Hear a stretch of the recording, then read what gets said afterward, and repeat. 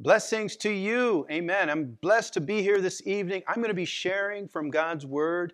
And, I just want to, just before I get started, just to let you know kind of where I'm heading with this. I feel, and God's placed this on my heart, that there is just this huge amount of pressure on so many people. The fear of this pandemic, the fear of getting sick, the fear that people have to protect their families and have to send their kids to school, and the weight of all of that is upon us, that we have to carry day by day. You turn on the news, you hear about it, you see it in the faces of people, just the heaviness, the uncertainty, the fears, and how it weighs on the lives of people. I don't recall ever in my life having to live through a time the way that things are today. It's just something that's new, and it may be something that lingers for a long, long time. And so God has placed on my heart to talk about wellness. What does it mean to be well, mentally, spiritually, to be well, to stand right, to have the joy of the Lord in times of chaos? In times where the world seems to be crashing around us, God has called us to a peace that surpasses all understanding. He's called us to that, but there are many obstacles in the way. And so by the grace of God, I want to help us remove the obstacles so that we can enjoy the peace that God has for us. Amen. So I'm going to do a 4-part series beginning with tonight. I want to talk about identity tonight. What is identity and how does that matter? To understand our self-identity, who we are in Christ, and how that matters in the big picture of the things that we face. In week 2, I want to talk about being happy, the joy of the Lord. What is the joy of the Lord? God wants to give us joy, amen, and God has given it to us. And what does that look like? In the 3rd week, I want to talk about resiliency. Resiliency is the ability to bounce back from negative experiences, from setbacks and challenges. Those things are going to happen. Bad news is going to come your way. But resiliency is that idea of being hit by those things and bouncing right back with the joy that God has given you. And then lastly, I want to talk about thriving. Thriving. The Bible says that the people of God flourish, that you flourish as a child, as a son or a daughter of God. To flourish is to thrive. And I want to talk about thriving, amen? And so I believe that God has much to say to us. But tonight, I'm going to begin by reading from the book of 1 Samuel chapter 20, verse 10. 1 Samuel chapter 20, verse 10. And I'm reading from the New International Version of the Bible. This is what it says. It says, "That day, David fled from Saul and went to Achish, king of Gath. But the servants of Achish said to him, 'Isn't this David, the king of the land? Isn't he the one they sing about in their dances? Saul has slain thousands, and David his tens of thousands.' David took these words to heart and was very much afraid of Achish, king of Gath. So he pretended to be insane in their presence. And while he was in their hands, he acted like a madman, making marks on the door of the gate and letting saliva run down his beard." Let's pray. Amen. Heavenly Father, Lord, tonight we ask your blessing upon the reading of your word. We ask that you would speak to us the words that you have for us, that you would allow your Spirit to remove the obstacles that has dampened our joy, that has tried to steal, my God, our identity in you. And I pray that you would speak a word tonight of fresh life, of hope, my God, of purpose, of vision this evening. We thank you in Jesus' name. And God's people say, amen. Amen. Well, here in this story, David had been on the run. It won't be the last time that he was on the run. He was on the run this time from King Saul. King Saul was in hot pursuit of David, and there's no doubt that David was depressed. He was distraught. He had left everything behind. He was on his own. There have been other times, and you'll read about other times when David was on the run and he had men with him, helpers with him, those that were loyal to him. Not this time. This time he was all by himself. He had lost everything. And as far as he knew, he probably lost everyone in his life. He didn't know if he would ever return. He didn't know what the future held for him. And if you've ever read Psalm 34, which is my favorite psalm of all the psalms, Psalm 34 is my favorite. It was at this place in David's life that he wrote Psalm 34. So when you look at what David is crying out for and asking for, you can sense how distraught he was. Or perhaps you can read Psalm 56. Psalm 56 was during the same time when David was on the run and he was in this place, a very difficult place for David. And even though David was the king elect, had been anointed as king to sit on the throne after Saul, he was an exile here in this story. Anointed to the throne, yet here he is forced to flee the country. He was on the move. He was on the run. So David figured, man, I'll just go down to Gath.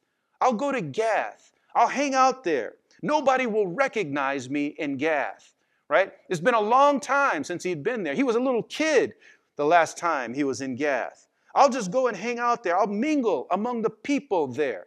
They won't know who I am. I'll just fit in with everybody else, and I'll be all right. Gath will be my safety net. Gath will be the strong tower that I can run to and find shelter, right? Gath, I'll go to Gath. But this is the worst place that David could possibly be.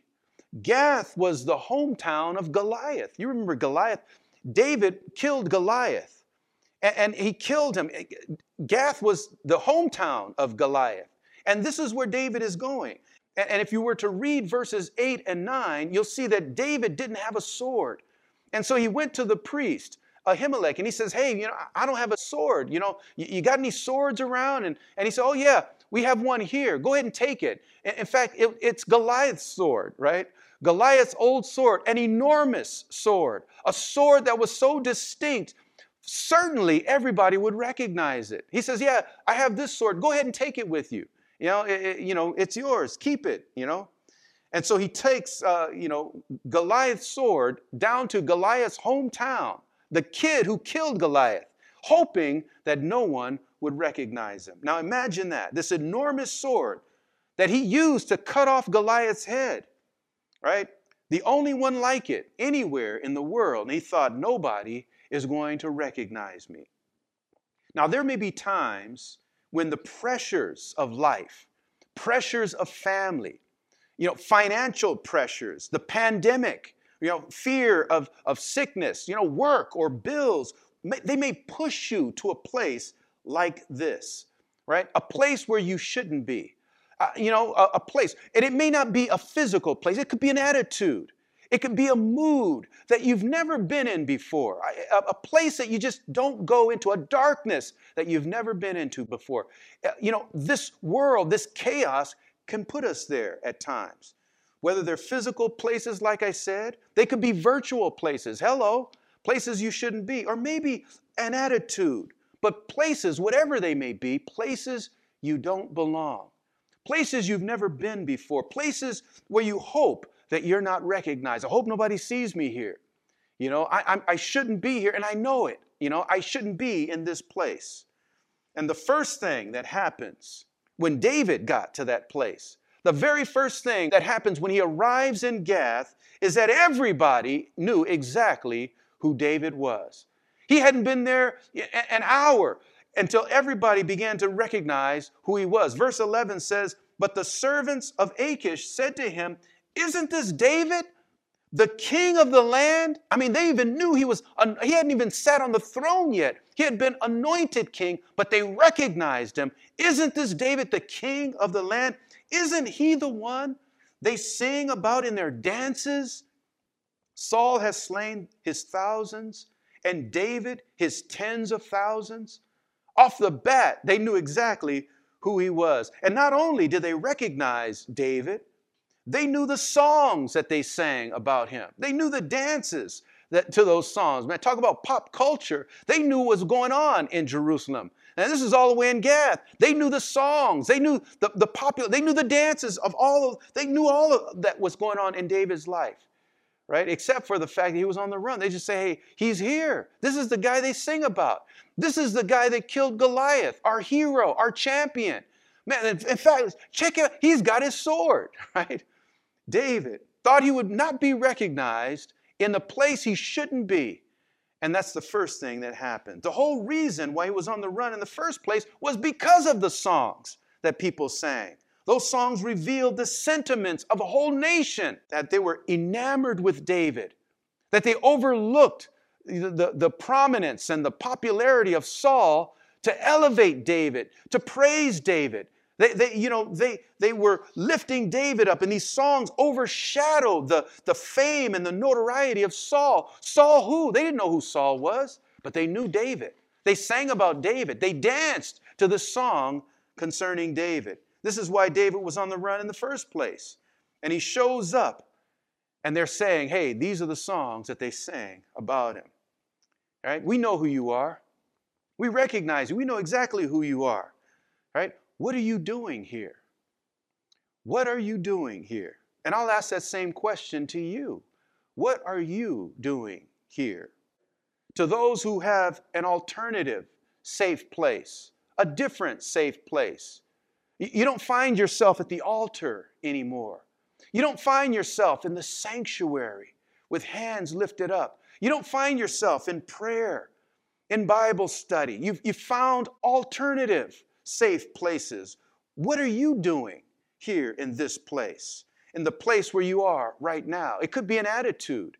It could be just a different place, a virtual place, a different, it's just not the place where you're supposed to be. That's where David was.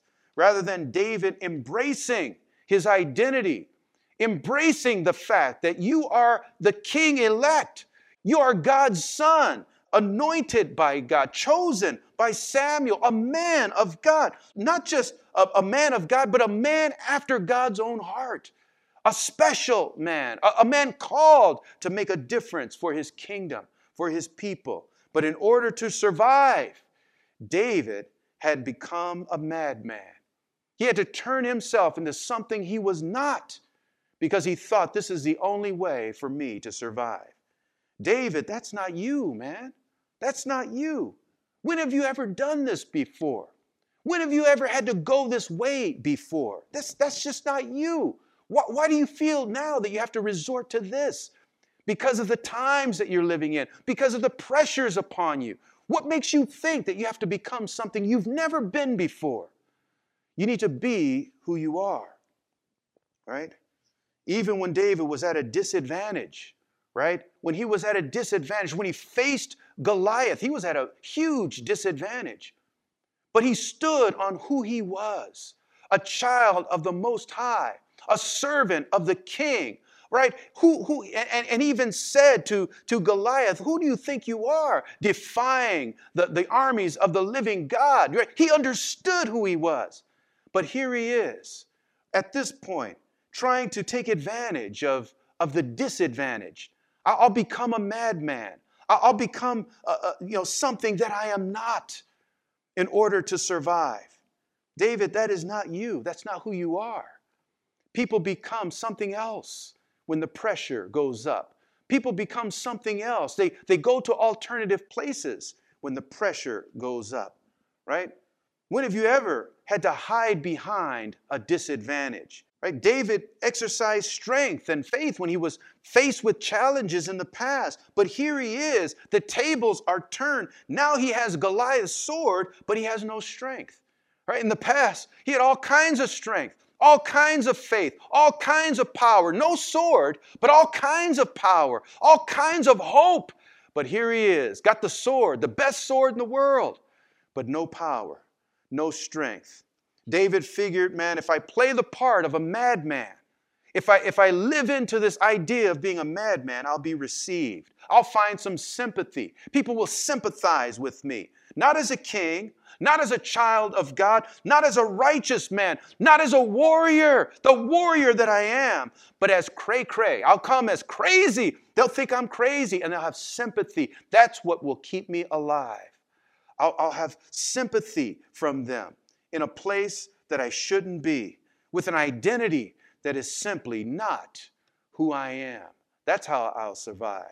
And what's amazing is that the very people that he was trying to fool called him out and recognized him. Hey, this is the king. He's the king of the land, right? He's the king of the land. You know, tonight I'm talking about well-being. That's what I want to talk about, well-being, and how it's tied to our self-identity. If David would only hold on to, embrace his identity, who you are, that's how you defeated Goliath the last time you were in Gath.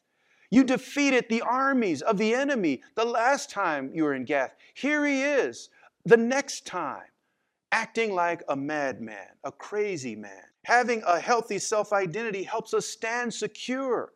Having a healthy self-identity helps us against all of the trials and the hardships that we face mentally, spiritually, or emotionally. Having a healthy self-identity is what gives us the strength that we need, knowing who we are and who it is that called us to be who we are. We've got to remember who we are, that you're a child of the living God. You are priests and kings. God has raised you up. God has called you. You are seated in heavenly places with Christ Jesus. There is no weapon, the Bible tells us, that is formed against you that will prosper. You are the head and not the tail, blessed and highly favored. What are you doing pretending to be a madman in Gath? What are you doing in an alternative, safe place? A place that you've never been, every other time in his life when he needed strength, when he needed the sheltering of God, he went to the temple of God. He went to prayer. What are you doing in this place? This is what happens to people when the pressure is on.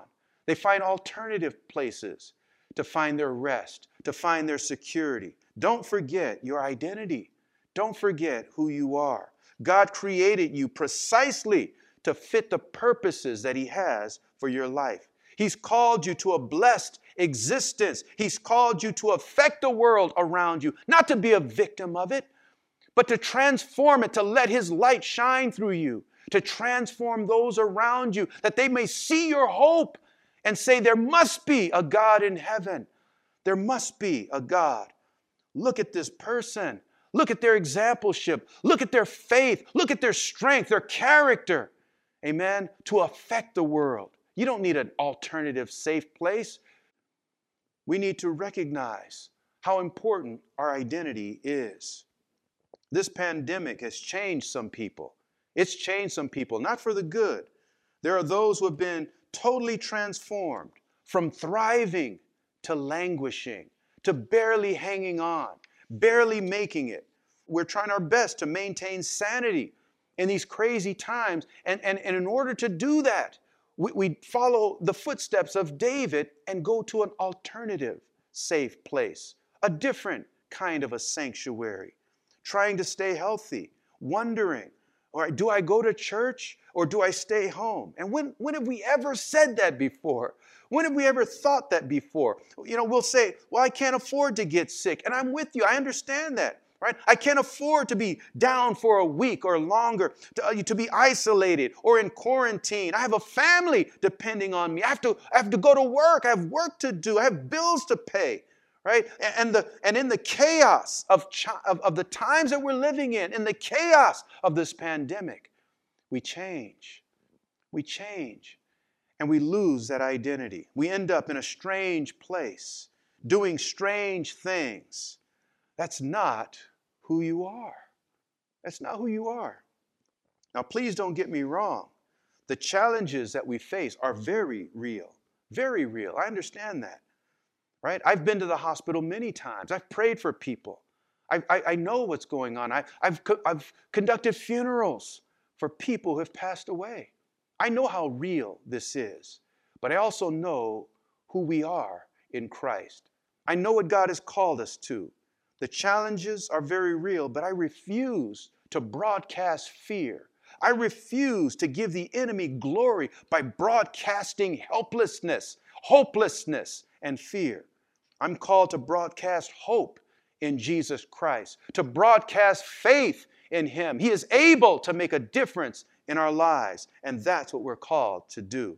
The last time this warrior king, King David, the last time he was in this place, he was defeating armies. The last time he was in Gath, all by himself, defeating armies, not with a sword, not with a spear, but with a slingshot, right? No sword, but with a slingshot, defeating the army of the enemy. Now he has a sword, but he has no power. No power. What are you doing here? What are you doing here? Mocos and babas running down his beard, scratching at the door like a wild man. This isn't who you are. This is not who you are. So where are you tonight? Where are you tonight? I want to remind you of your identity, that you are a child of God. A child of God, the God that is able to watch over you, to keep you, to protect you. And his favor rests upon you. Let his light shine through you in this dark world. Stand up and matter to people that need you. Amen? That's who you are. This is who you are. I'd like to pray for you this evening. Amen? Right where you are, why don't you join me in prayer? Let's go before the Lord. Heavenly Father, Lord, tonight, Lord, we read about David in this place that he is. We read about, my God, the challenges that he faced. And we ask, Lord, tonight that you would speak to us, Father God, because there are times in the strangeness of the times that we're living in, there are times, Father God, when we are forced to an alternative place, an alternative self, right? That we lose our identity. We lose that focus upon who we are called to be, what we are called to do. And we don't find ourselves in the places that are familiar to us, the places where you meet us, the places where you fill us, the places where we make a difference in the lives of people. So tonight I pray your anointing, your peace, your hope, your strength on those, my God, that know you and love you. I pray your anointing upon them, Father God. Raise us up. Remind us who we are in you, that we can stand firm in these crazy times that we're living in.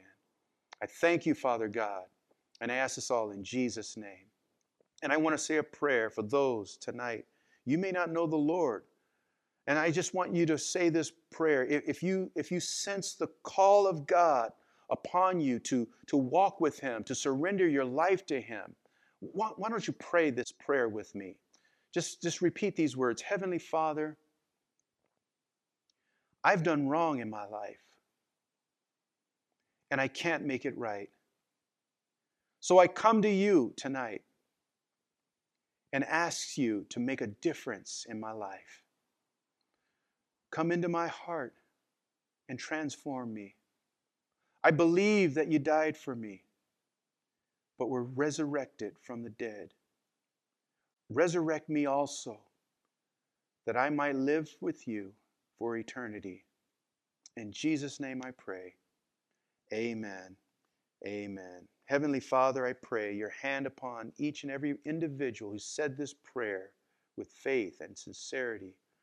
Be with them, strengthen them, and lift every burden in their lives. We thank you. In Jesus' name we pray.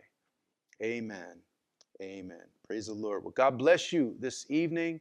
I certainly hope to see you on Sunday morning, and I look forward to talking to you next week on our part 2 of our series. God bless.